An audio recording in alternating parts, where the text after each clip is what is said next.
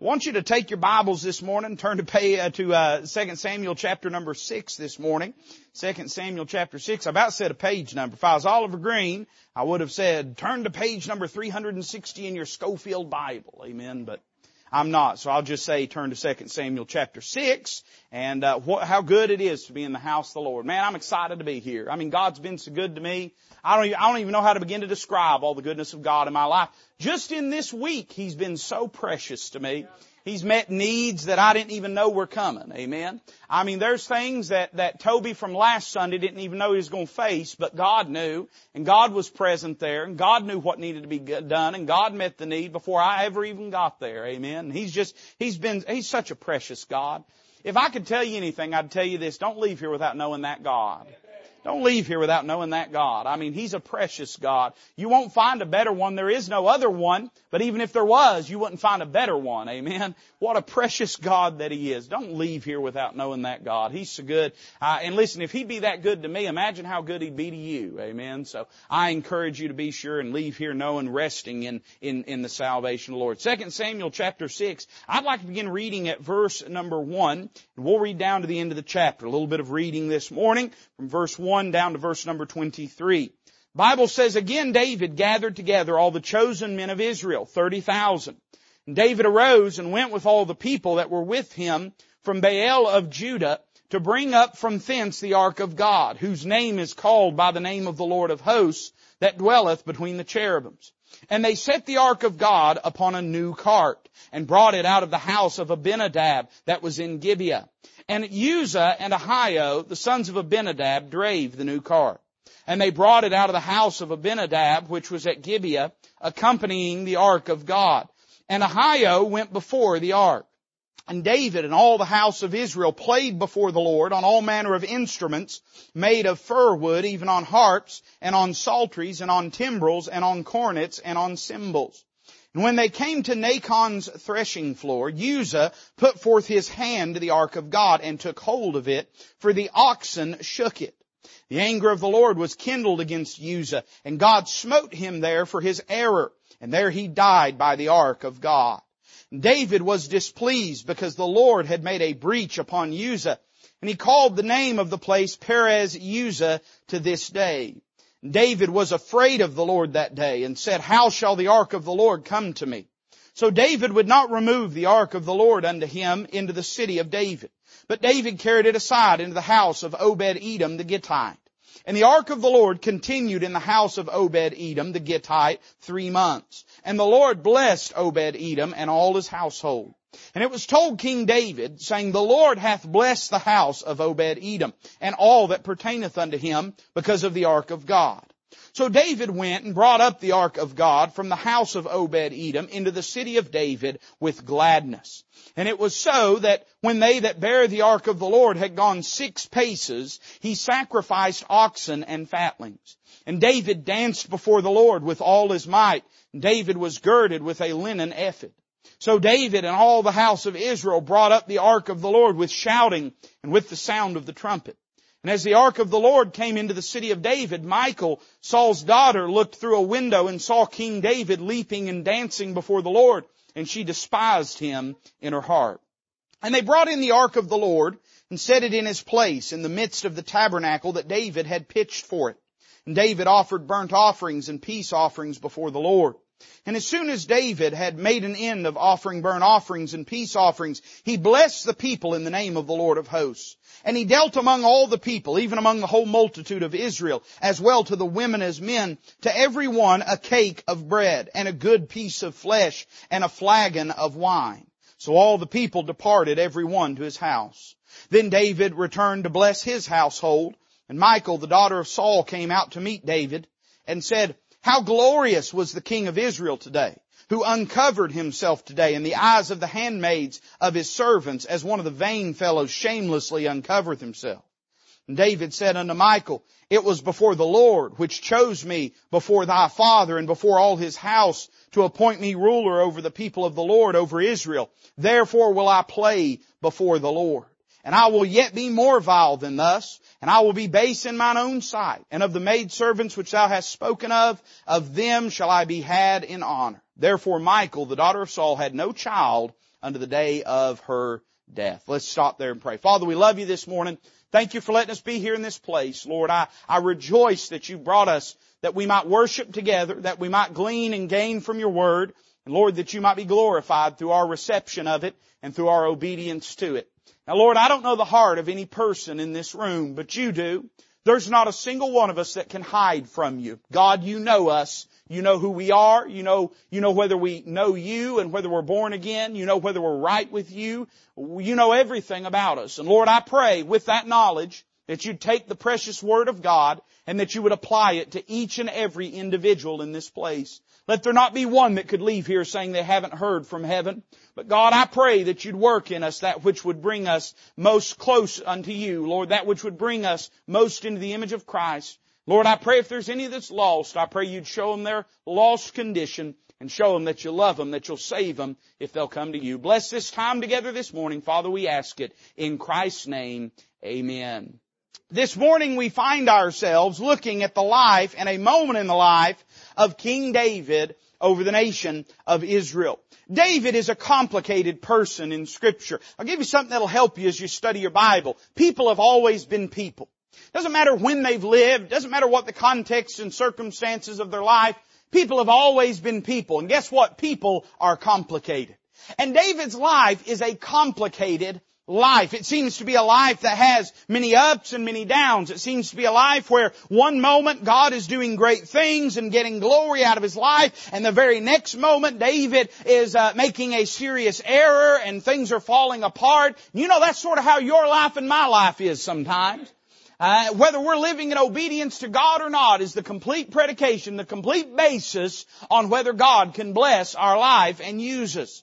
David's life is marked by many great successes. I jotted down a few of them that just came to the top of my mind. I'm sure there's many others that we could catalog, but I thought about the anointing by Samuel. We preached on that just the other day, and how that Samuel took the horn of oil, and even when Saul was still presently king, God had turned away from Saul, and he anointed the young shepherd boy David to be the king of Israel. I thought about the slaying of the giant Goliath and how God wrought a great victory on that day. I thought about David's testimony before Saul, a man who hated David, but David behaved himself wisely and God prospered him. I thought about the many military victories that were achieved over his enemies. If you study the life of David, it seems in the early days at least to be just one victory after another as God is vanquishing his foes. I thought about his coronation as the king of Israel. I thought about the conquering and establishing of Jerusalem as the capital. I thought about the building of his palace, the house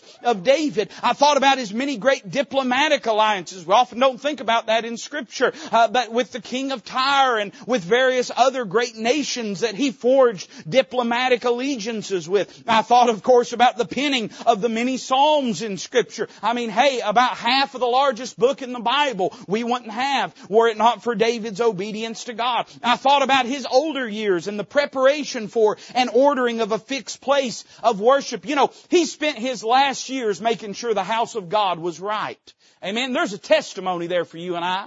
He spent his last years just making sure that everything was ordered and set in place and that God had everything he needed for worship to commence whenever the temple was built. And then I thought about the establishment of Solomon as his heir. That was not by any measure a fixed matter initially. But David dies. The Bible says he dies in old age. He's full of days about how God had blessed his life. David had many great victories throughout his time of life. But then I thought about David's life from another perspective. You know, though it's marked by many great successes, sadly David's life is also stained by many failures. We would be doing a great disservice to the inerrancy of Scripture if we ignored the failures in David's life. And you know, David's life is no different than yours or mine. We learn more from the failures than we do from the successes.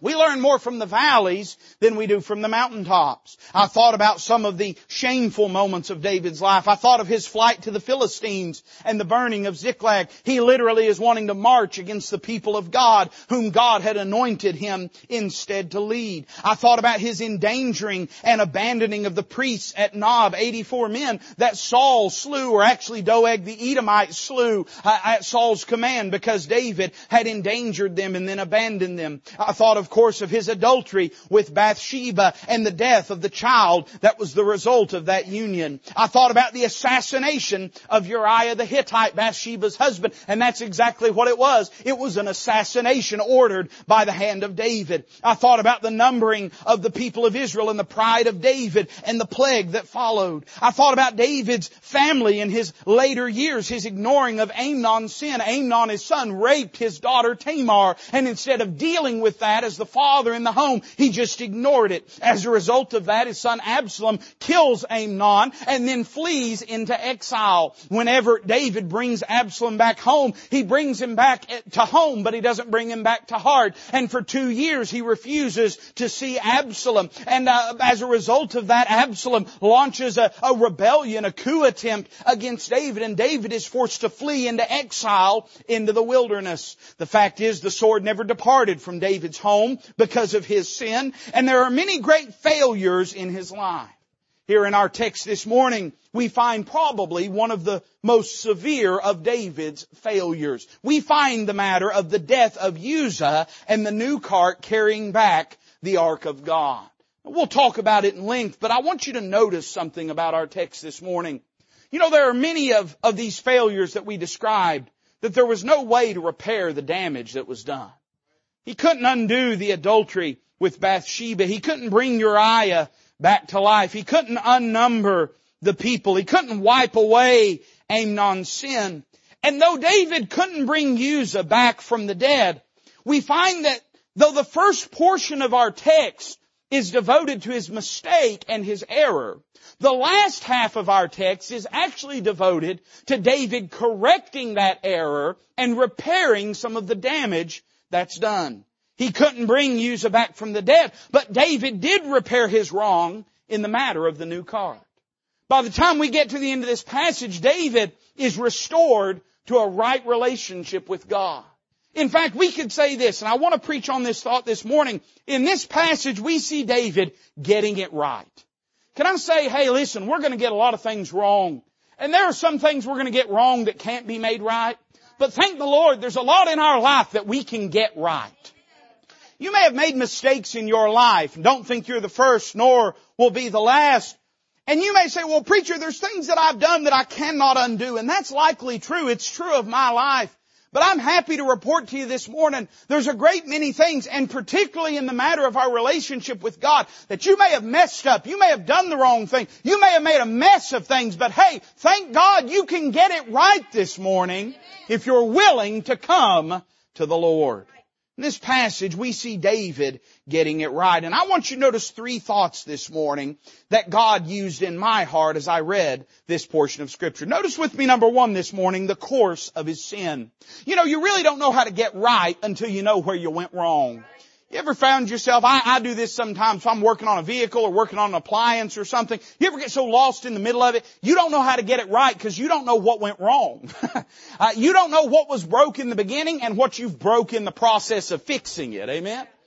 And you know, often in our life, we can't know how to get things right unless we first know how things went wrong. And this passage details for us how things went so wrong in David's life. It goes from him rejoicing to him bitter towards God and to one of his friends dead because of his error. How did this transpire? Notice number 1 with me this morning, David's commendable purpose. Verse 2 says this, David arose and went with all the people that were with him from Baal of Judah. Why did he do that? Well, the Bible tells us to bring up from thence the ark of God, whose name is called by the name of the Lord of hosts that dwelleth between the cherubims. I just want you to simply notice before we really get deep into our message that it started off with a noble and honest and sincere and commendable purpose in David's life.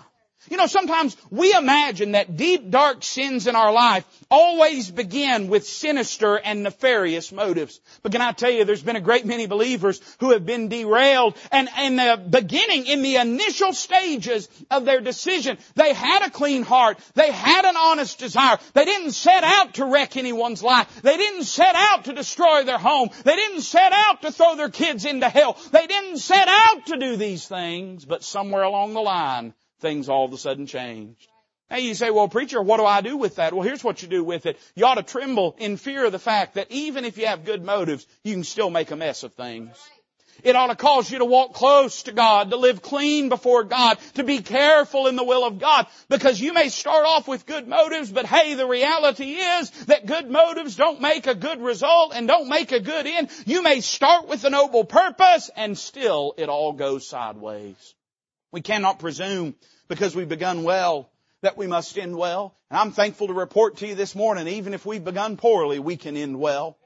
But do not presume that just because you had good intentions and I don't know if I've ever really met, maybe a few, but I've probably not met more than a handful of people who would tell you that they were trying to destroy things when you find them in a pile of destruction. Most people, when you find them and their marriage is shot and their kids are messed up and their life is in pieces and you say, how'd you get here? Most of them would tell you, I never planned on being here. They started off right, but just because you start off right, that does not mean that you cannot go wrong. So here's the question this morning. We see His commendable purpose, but where then did it go wrong? He wants to bring the ark of God up. He wants the presence of God where He is and where His family is. He wants to be close to God. So where did things go wrong? Verse 3 is where they went wrong. The Bible says this, they set the ark of God upon a new cart and brought it out of the house of Abinadab that was in Gibeah, and Uzzah and Ahio, the sons of Abinadab, drave the new cart. Now, if you're not familiar with the Old Testament truth concerning how the tabernacle was ordered, you might read that and think, well, that's a curious thing. Why is it that it's such a problem that He put it upon a new cart? Let me say that most Christians walking around in the world today can't figure out what the problem with the new cart is. Preachers preach this passage and they preach against contemporary Christianity and I'm doing my best to stay with my message this morning because there's a lot I want to say, amen. There's a lot that could be said about this, but suffice it to say there are a great many Christians, they look at the new carts that the world builds and say, hey, there's nothing wrong with that. Why would there be anything wrong with that? And if you're sitting here and reading this morning, if you're not acquainted with Old Testament teaching, you might just be thinking, well, yeah, so what? If I was going to haul the ark of God, I'd want it to be on a cart, and I wouldn't want it on an old cart or a broke down cart. I'd want it to be on a new cart. What's the problem with that? But when you study in the Old Testament, you find out the problem exactly. The problem is this, it wasn't the way God ordered for the ark to be moved.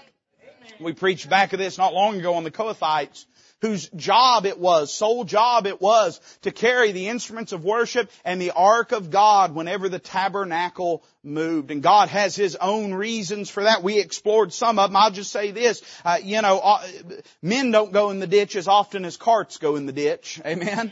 And part of the reason it went into the ditch is because it lost its footing, and men don't lose their footing as easily as a cart would lose its footing. But suffice it to say, setting all that aside, there's a very simple reason what David did was a problem. It wasn't what God instructed. See, I don't just see His commendable purpose here. I see very quickly His careless pride. What would make David do this? David knows the Word of God.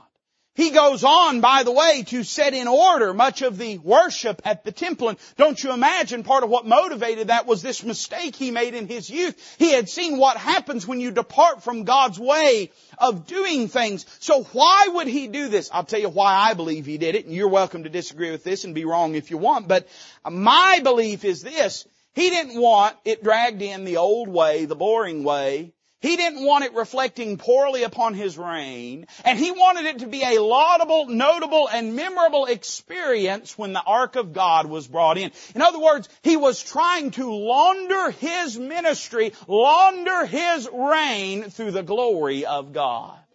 Can I tell you this? Hey, God's not going to let you launder anything through His glory. Because His glory ain't about you. His glory is about Him. Amen? And I think simply this, he assumed that he knew a better way than God knew. He said, well, we don't need those old Kohathites stumbling around with this thing. We'll put it on a new cart. It'll be a nice cart. It'll be the best cart that you've ever seen. And much of Christianity is preoccupied with trying to build bigger and better carts instead of just doing things God's way. And I will say that in your life and in my life, all sin at its very core is an assumption of a better way than God's way. You know, in your life, you say, well, preacher, how did things get so wrong with David? Very simply, when he said this, I know better than God does about this matter. Every time you let sin into your life, you have effectively said, I know better than God knows about this matter. God says, do not do this. It's wrong. It's sin. It'll destroy you. And you say, well, maybe just a little bit, God. Well, maybe it's not that severe, God. Well, it's not really that big of a deal, God. Well, you're not with the times, God, or whatever your excuse may be. But at the core, it is all the same thing. It is reckless. It is dangerous. It is careless pride that makes us say, I know better than God knows. I see His commendable purpose. I see His careless pride, but I'm really interested in verses 4 and 5. The Bible says this, they brought it out of the house of Abinadab, which was at Gibeah, accompanying the ark of God. And Ahio went before the ark. What did David do? Verse 5. And David and all the house of Israel played before the Lord on all manner of instruments made of fir wood, even on harps and on psalteries and on timbrels and on cornets and on cymbals. Let me tell you something. I don't think there is anything intrinsically wrong with a single thing that's said in verse 5 about David's behavior. Listen, I'm for playing music before the Lord. I'm for doing it on all manner of instruments. I'm for it. I don't have a guitar of fir wood, but maybe we'll buy one. Amen. I'm for doing it on harps and psalteries and timbrels and cornets, and I don't even know what a cornet is. It sounds delicious. Wouldn't it be good? Like honey mustard flavored cornets. Doesn't that sound delicious? Amen. I went down to the gas station and bought me a bag of them honey mustard flavored cornets. I don't know what a cornet is, but they did, and they played it, and on cymbals. Amen. There's nothing intrinsically wrong with anything that David does here. You know what the problem is? The problem is this. David is wrong, and he's playing music as though he's right. You listening? David is wrong. I understand that in the Old Testament dispensation, believers are not indwelt by the Holy Spirit. I also understand that the Spirit of God very often, and particularly so in the life of David, would dwell upon a person, and one of the things they often would do when that happened, and David in particular, when he was moved by God, would pick up his harp, would pick up his instruments, and would begin to play before the Lord in the Spirit of God. Why is he doing what he's doing in verse number 5? He wants people to think he's right when he knows he's not. Here in a few minutes we find him not singing but sacrificing when God is moving. And I'll tell you this, hey listen, and I appreciate singers and I appreciate music and I pluck around a little bit on stringed instruments myself, and sometimes when people make me I'll caterwaul and holler and shout like I'm singing. I'm not opposed to any of those things, but let me tell you this, if it's not done in the Spirit of God, it ain't worth the time it takes to listen to. God's not interested in it, and we should not be interested in it if God is not interested in it. And we find in this passage there's nothing wrong with what he's doing. Well, let me say it this way. Maybe it'll explain. I see not only his commendable purpose and his careless pride, but I see his carnal performance. Everything he's doing, it ain't in the Spirit. You say, how do you know that, preacher? Because the Spirit of God won't bless disobedience. So why is he making such a fuss, such a to-do? Why is he exerting himself in this performance so much? He is flexing, he is projecting, he's trying to make it seem like there's something there that's not there. Oh my, come on preacher, preach what you're preaching on, don't preach on that other thing. A great amount of Christianity today that is performance oriented. And most Christianity today is performance oriented. And I want you to listen carefully. Listen, a good church don't become a bad church when it hits, 500 members or 1,000 members. And a church that's got, 100 or 200 members ain't a good church because it's got 100 and 200 members. I think we're a lot more preoccupied with what size it is than God is. God's more preoccupied with what sort it is. But I will tell you that many churches devolve into this just sad, carnal talent show of performance-based Christianity. And everything that's done is performance. But it ain't just the singers. It ain't just the musicians. There's a great many preachers that are performance-based preachers. They've learned what buttons to push. They've learned what phrases to say. They've learned the cadence and the tempo that's needed to drive people up in an emotional fashion. And that's all it is a performance to try to make up for something that's not there, and they know it's not there. And often in our life, even as believers, when we begin to stray in our relationship with God, sometimes we'll try to make up for that by doubling down in our service to Him. Sometimes we'll try to double down in our standards concerning Him. Sometimes we will try to double down in our worship of Him. Listen, I'm for people serving more, and I'm for people having standards, and I'm for people worshiping. But understand that if any of that's done, that it might be some kind of salve upon a guilty conscience and a spirit that's smitten with shame over the fact that we're walking in disobedience to God. We may try best as we can, and we may impress a few people. But I'll tell you who was not impressed with David's performance that day, and it was God in heaven that knew David was wrong. I'll tell you this, no matter how much you try to flex your Christianity, it does not impress God. God wants to know that your heart is sincere before Him. David learned how to be the hypocrite. He learned how to play it well. There's no more dangerous lesson that we learn in life than when we learn the lesson of how to be a hypocrite. I heard a preacher say one time, when we've grown comfortable being a hypocrite, there's nothing to stop us. There's nothing to prevent us on our downward slide and our degrading in our walk with the Lord. And when we've got to the place that we've learned how to fake it, and we've learned how to put on the smile and put on the mask and put on the appearance, and it doesn't concern us anymore what God thinks about it. You say, preacher, do you think David was concerned with what God thought? No, because David knew what God thought. Listen, he's not some poor ignorant lamb that's never been taught what's right and what's wrong. He knows how that ark is to move. He knows how God is to be pleased. He knows what is required. He does not care. All he cares is what people think of him. And so he's completely disregarded the opinion and perspective of God. I see the course of his sin in this passage, but then I want you to notice the cost of his sin, because there's always a price tag on sin. We live in a day where oftentimes there's a lot of slick marketing goes on in the day that we live in. But I'll tell you a truism. The old timers used to say, and it is still true today, there is no such thing as a free lunch. A lot of times I'll be talking to people about like technology. So I was talking to a pastor the other day about, he was wanting to build a website, and he was asking about ours and what we did. But I told him, I said, you need to go on, you need to start you an email account, dedicated for your church. You can do church business. I said, it's free. And then I stopped and I said, well, it's not free, because ain't nothing free. Amen. That Gmail account ain't free. They're selling your data to who knows who. Amen. What you bought it with was your privacy. Amen. And we're all, I guess, guilty of that. I don't mean that in too cynical a spirit, but just simply to say everything has a cost. And can I tell you this? Sin not only has a cost, it's got a steep cost. And the devil will bury it in the fine print and the user agreements. The devil will bury it in the details where you think it's not there. And he'll put that big old word free, big and bold on the banner of your sin. But at the end of the day, your sin always costs something. David's sin cost him something. What did it cost him? Well, notice verse 6. The Bible says this, when they came to Nachon's threshing floor, Uzzah put forth his hand to the ark of God and took hold of it. Why did he do that? For the oxen shook it. And the anger of the Lord was kindled against Uzzah, and God smote him there for his error, and there he died by the ark of God. This is a fascinating passage. The Bible says the ox shook it. I want to make a passing statement before I make an application here to our message. Why did those ox turn to the side? One commentator made this statement, said it was likely the reason that ox did that at that threshing floor is because it turned aside to feast on some of the grain that would have been spilled over and left some of the residue that was left there from when they had been threshing. And I'll just simply make this passing statement about church and worship and how we go to church and what is the priority. When we try to put the ark of God on a new cart to be pulled by dumb beasts driven by their lustful appetites, we should not be surprised when sooner or later they give way to their hunger instead of holiness and throw the presence of God off to turn aside for some table scraps.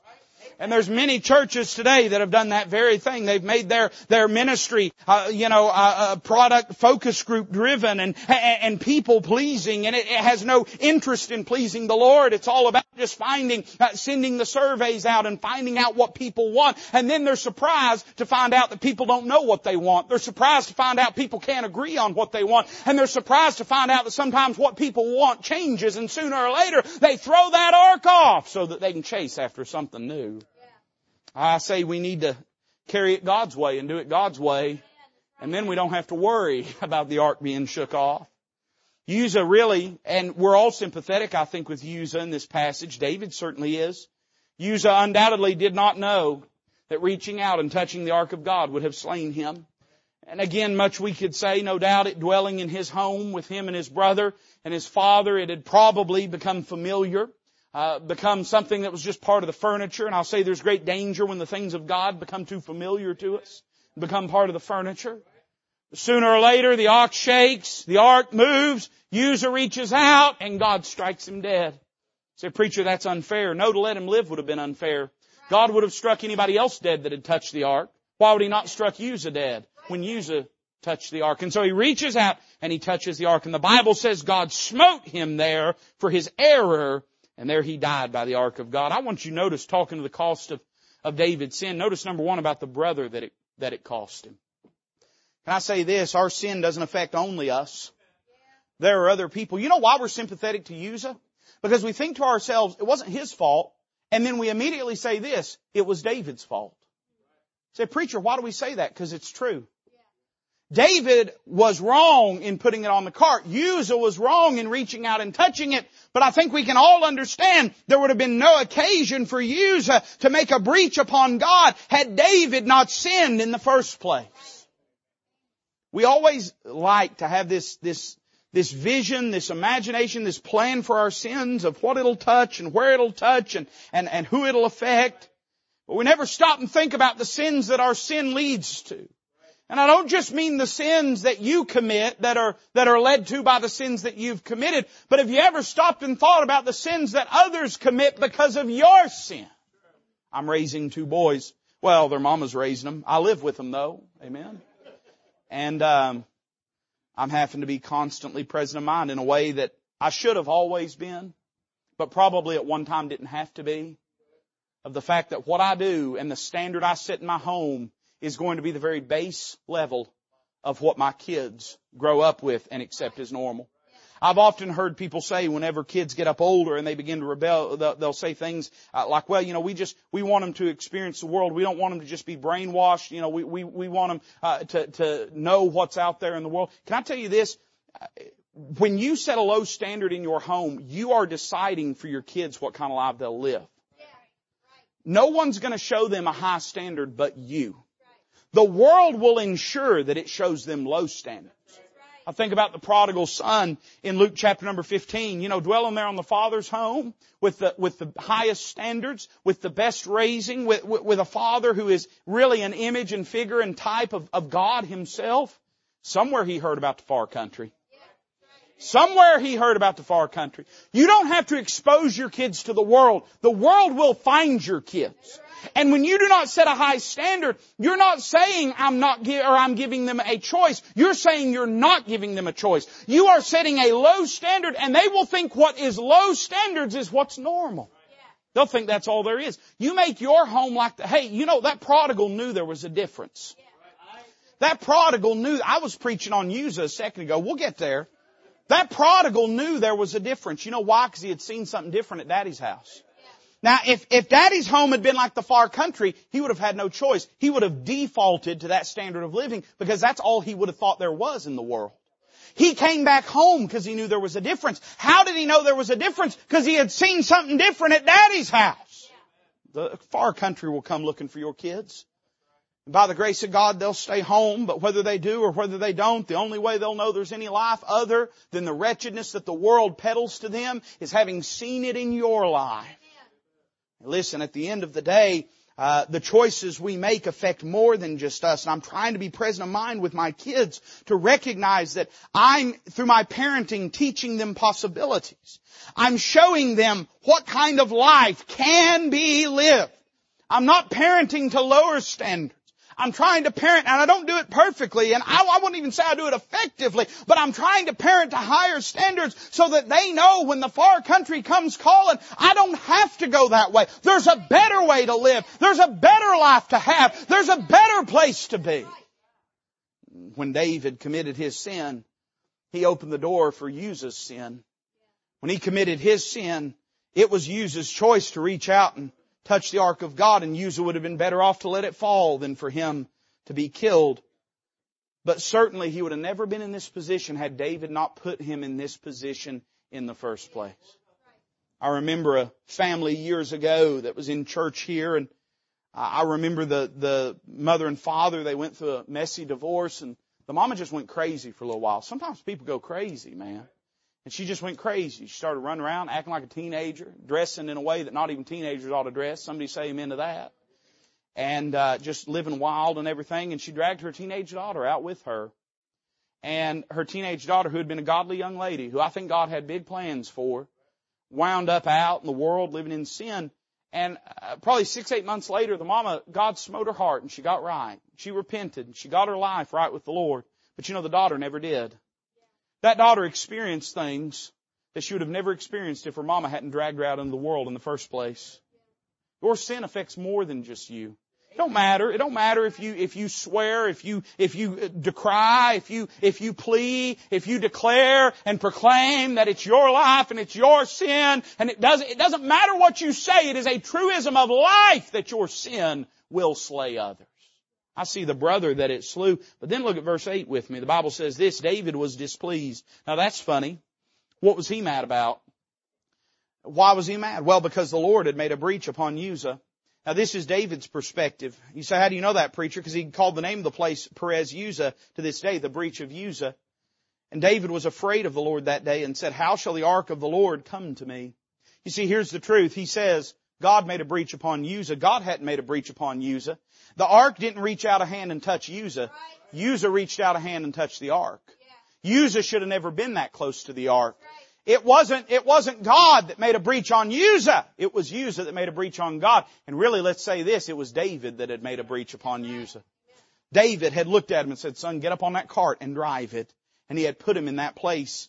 David, in the guilt, in the shame of his own decision, instead of humbling himself and repenting and asking God's forgiveness, the Bible says he was afraid of the Lord that day. Now that's interesting. Why would David be afraid of the Lord? He had never been afraid of the Lord before. Here's why.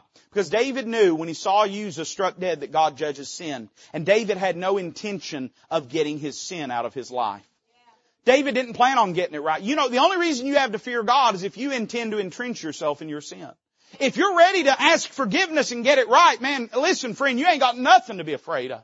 He'll welcome you with open arms. He'll restore you to full relationship. He'll cleanse your life and He'll bless you. But David knew he wasn't going to get right. So here's what happened. Notice the cost of his sin, the brother it slew.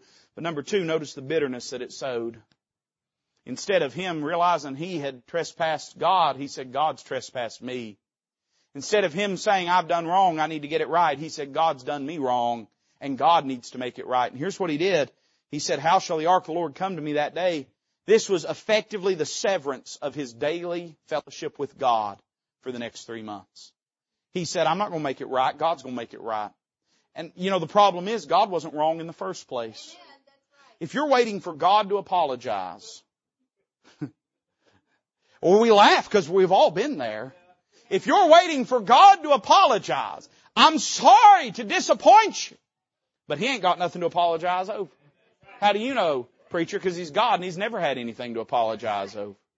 Instead, it brought bitterness into his life. And when you have sin in your life, it will make you bitter. If you're saved, it will.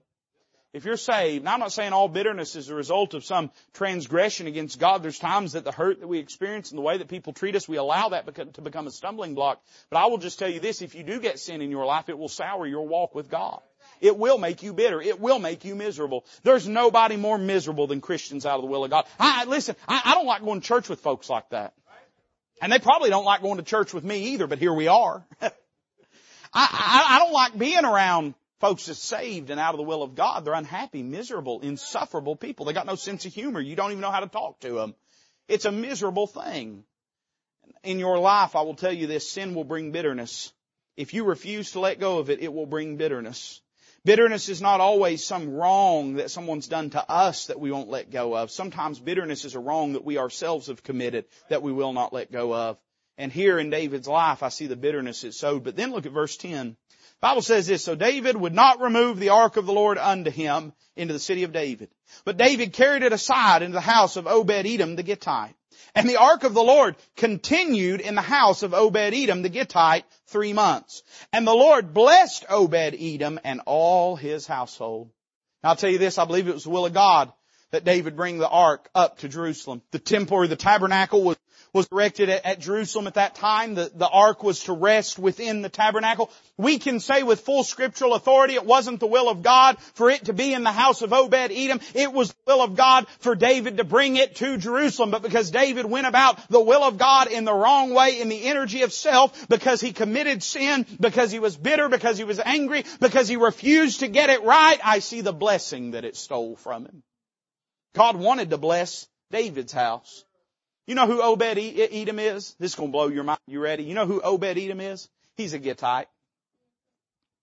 And he's the fellow they brought the ark of God there whenever David sinned. You know what else about him? If you do, I'd love for you to tell me because I don't know anything else about him.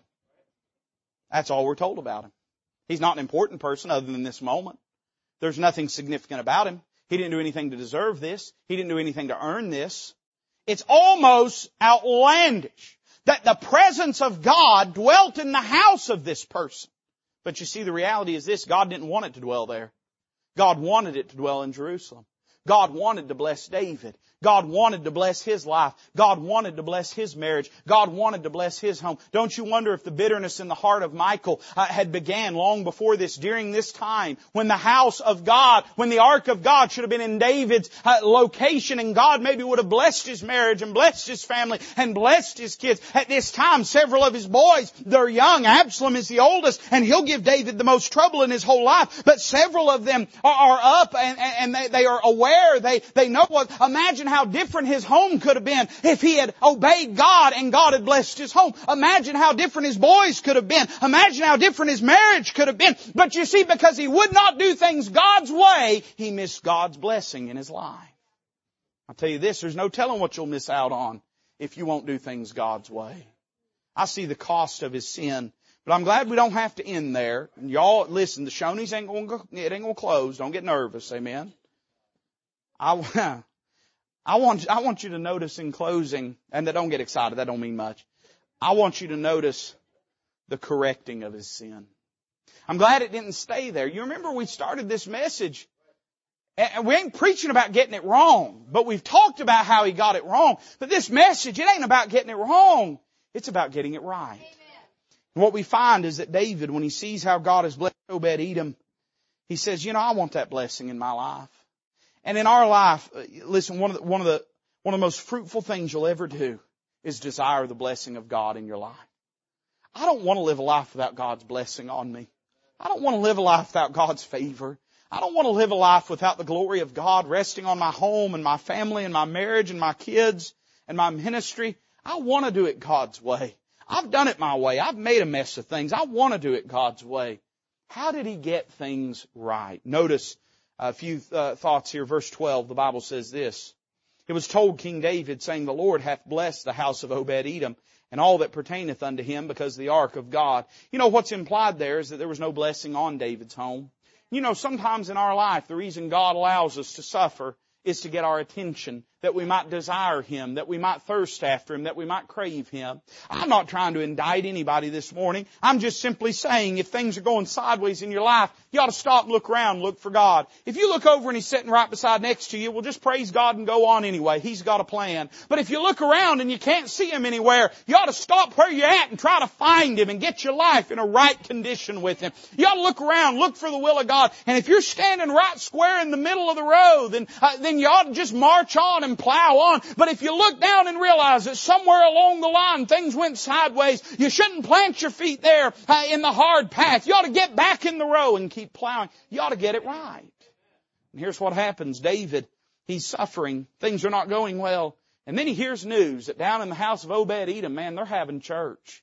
God's moving. God's blessing. His crops are thriving. His kids are getting fat. His wife's getting prettier. Everything is going well for him.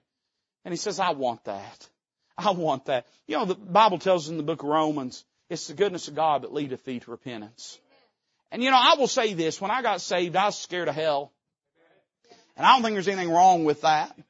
I'm not part of this highbrow crowd that thinks everybody has to be theologically convinced. I think it's enough to be an old broken sinner that's just scared of dying and going to hell.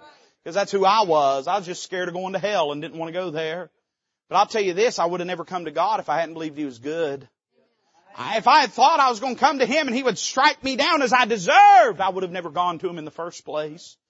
And we find in David's life, it wasn't the severity of God that drew him back. He had tasted the severity of God whenever he saw Uzzah struck dead, but it was the goodness of God. And he said, I don't want to live a life without God's blessing. So David went and brought up the ark of God from the house of Obed-Edom into the city of David with gladness. Let me say, number one, here we see his repentance. You know what that is? That's repentance. He had said, I'm not bringing the ark of God up to the house. Now he says, I will bring the ark of God up to the house. He had been bitter and angry and mad at God. Now he says, I'll do it with joy and I'll do it with gladness. We'll see here in just a moment. Before he had said, I'll do it my way and I'll build a new cart. But now he says, let's put it on the shoulders of the Kohathites. You see, here's the truth. I was talking to somebody about this the other day, that we were talking about repentance. Repentance is an attitude of the heart, but it does produce a corresponding behavior. Just like faith is an attitude of the heart. It's not a work. But faith, that works, is biblical faith. It will produce a response in your life, and repentance likewise. What do we see here? We see the first thing he did is found where he went wrong and worked to get it right. He made up his mind that it was him that was wrong. That if he was waiting around for God to apologize, it wasn't going to happen. And that if things was going to be restored, he was going to have to be the one that got his life in a right condition. You know when things will change for you? When you let go of that anger, when you let go of that pride, when you let go of that stubbornness, when you recognize that things ain't going to get no better, God ain't going to apologize because He wasn't wrong in the first place. It was you that was wrong. And you'll go back to where you dropped the ark of God and pick it up and move on. I see his repentance. I see his reverence, verse 13. The Bible says it was so that when they that bare the ark of the Lord had gone 6 paces, he sacrificed oxen and fatlings. Now I want to stop right here. Some of y'all get put out with me sometimes because you think I'm long-winded. Some of that same crowd gets long-winded, thinks I'm getting long-winded, talks about when in the old times they'd go to church all day. Amen. But whatever, I'm just saying, some of y'all think I get long-winded. How would you feel if after about 6 words I just stopped and said, all right, we're going to sacrifice now? Don't you imagine they're sitting there and they're going, all right, we're ready to go. 1, 2, 3, 4, 5, 6. All right, everybody stop and unload. We're going to have a sacrifice. What's the difference in what David's doing here? Before he did it with revelry, but now he's doing it with reverence. Before it was all about making a show of himself, but now it's about pleasing the Lord. And here's what he's saying. He's saying, I've done it my way, and that's what got me here. I want to do it differently this time. I want to do it God's way. I want to do it with God's blessing. I really think that he would move that ark, and I think he was waiting to see if God would strike down the Kohathites. I think he was waiting to see if God would strike him down. I think he was waiting for the fire of God to fall from heaven. And when that did not happen, he just stopped and with gratitude in his heart said, praise the Lord, He's forgiven me of what I did. Can I say in your life and in my life, if we want to get things right, we're going to have to do it God's way. We're going to have to do it God's way. I see his reverence. Then I see his rejoicing. Verse 14, Baptists have a problem with this. I don't. And I am a Baptist, amen, but I'm not a Baptist. I'm a Baptist. So I don't have a problem with it. The Baptists have a problem with this. Verse 14 says, David danced before the Lord with all his might. David was girded with a linen ephod. So David and all the house of Israel brought up the ark of the Lord with shouting and with the sound of the trumpet. I see his rejoicing. He just gets beside himself. You know what happened? When he got it right, his joy returned. You know when he wasn't dancing? When the ark of God was sitting down at Obed-Edom's house. You know, you say, preacher, I just want to have my joy back. Well, find out what stole it from you. Find out where you lost it. Find out where you left it. Go back there and get things right.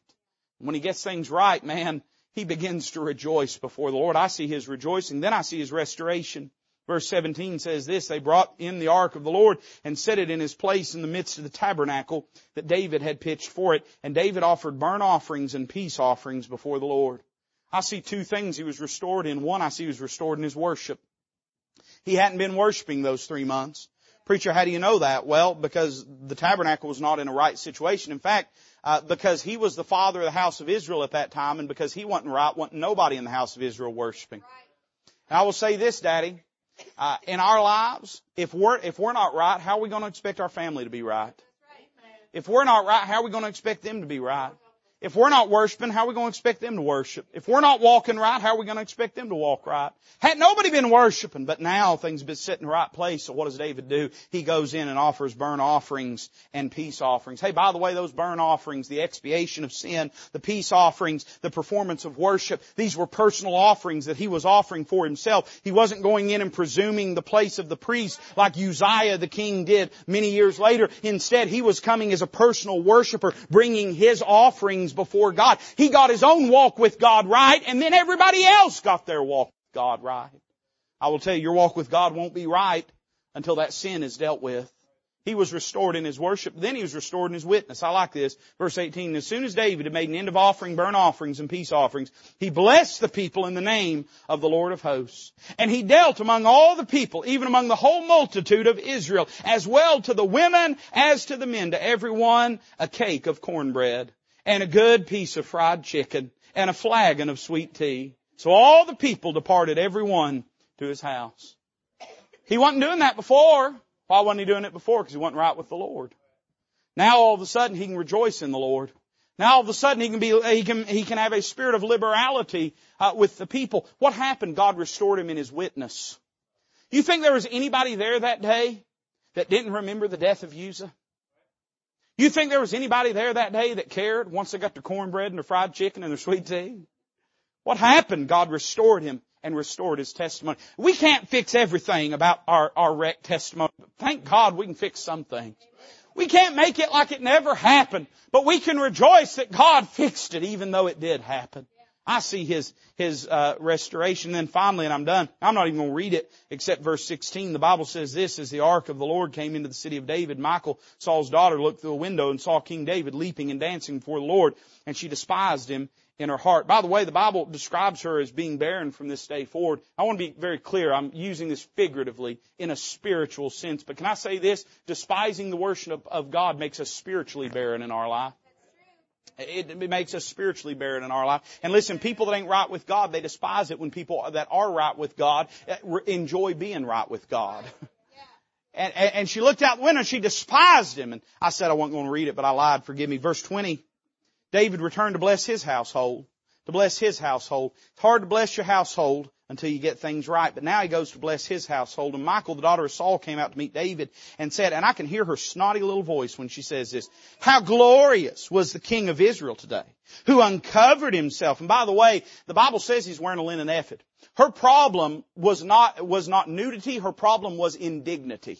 Her problem was not he was lewd. Her problem was he was low. Her problem was not that he was wicked and ungodly and immodest. Her problem was that he had abased himself and worshiped just like somebody that just knew God. She had a problem with that. She said, you took your crown off. Why'd you do that? Well, because the Lord's the King of Kings. You took your robe off. Why'd you do that? Because I need to be robed in His righteousness. Hey, you took your shoes off. Why'd you do that? Because I was standing on holy ground. David, why'd you worship God like that? Because He's worthy of it. Because He's worthy of it.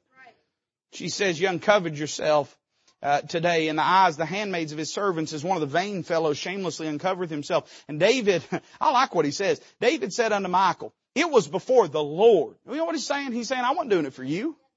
He said, I wasn't trying to impress you. He says, it was before the Lord, which chose me before thy father. You see that little dig. That's good. Here's some marital counseling. If you're gonna stick a knife in, you better twist it. All right? That's just good marital counseling. If you're gonna hit him, which chose me before thy father and before all his house, meaning all your house, to appoint me ruler over the people of the Lord, over Israel. Therefore will I play before the Lord. He said, I'm just going to enjoy my salvation. I'm just going to enjoy it. He says, and if you think that's bad, he said, I will yet be more vile than thus. Sometimes people come to church here and they'll talk to me afterwards. And it don't always get on, but sometimes it does. And sometimes they'll come to us and we'll have had like an okay service and they'll be like, preacher, boy, I tell you, that was something. And I'm thinking, I'm not sure you can handle us full octane. I'm not sure you can really, when things really get wild. David says, you think that's bad? He said, I will be more vile than thus, and will be base in mine own sight. And of the maidservants which I have spoken of them shall I be had in honor. Here's the point, and I'm done. She's upset that he's got right. He don't care. she's mad that he got right. He says, you're just going to have to be mad. I see his resolve. You know, here's the truth. There's going to be people despise you when you get right. It's all right. Go ahead and let them despise you. There's going to be people that don't like it when you get right. And make no mistake, she was not arrogant over the fact that he had made a mistake. She was spiteful over the fact that he was getting it right. And there's going to be people despise you for getting it right. What do I do, preacher? Just go ahead and get it right. Go ahead and be right.